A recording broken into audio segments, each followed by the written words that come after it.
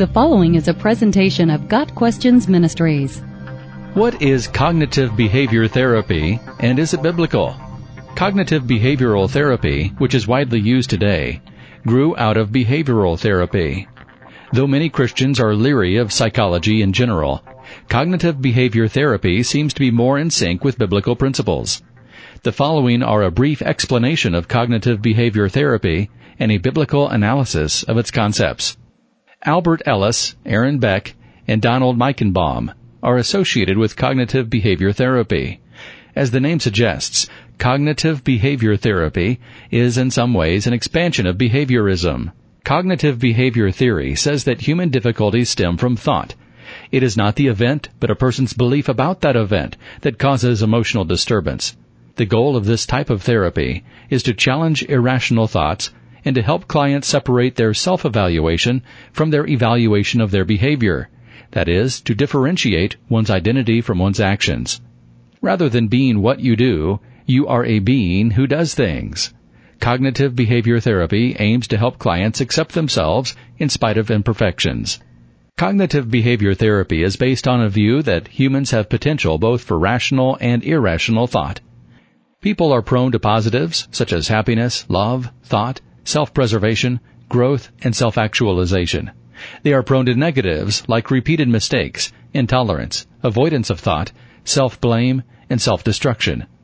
Cognitive behavior therapists use an ABCDEF model comprising an activating event that leads to a belief, which leads to an emotional and behavioral consequence. The cycle is broken by a disputing intervention, leading to an effect, and a new feeling. In essence, human emotional disturbance is thought to be a result of internalizing negative thought. Through cognitive restructuring, self-improvement is made possible as irrational thought is replaced with constructive thinking. Romans 12 verse 2 and 2 Corinthians 10 verse 5 are supportive biblical texts for the cognitive behavioral approach. God instructs us to guard our thoughts. Satan is the father of lies. John 8 verse 44. If our minds are not firmly grounded in truth, then we are more susceptible to his deceptions.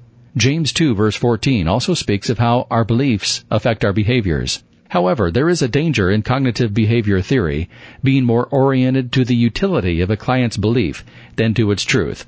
Rather than replace lies with truth, cognitive behavior therapy simply replaces unhelpful thoughts with helpful ones.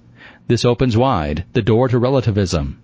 The cognitive behavioral view of human nature is inaccurate. The theory is rooted in naturalism and therefore is not cognizant of the spiritual and does not accept the concept of God.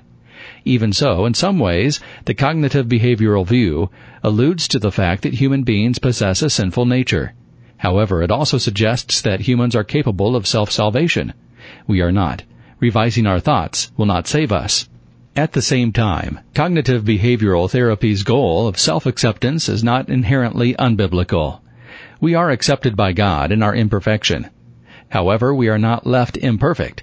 It is important to balance the truth of our justification with the process of sanctification.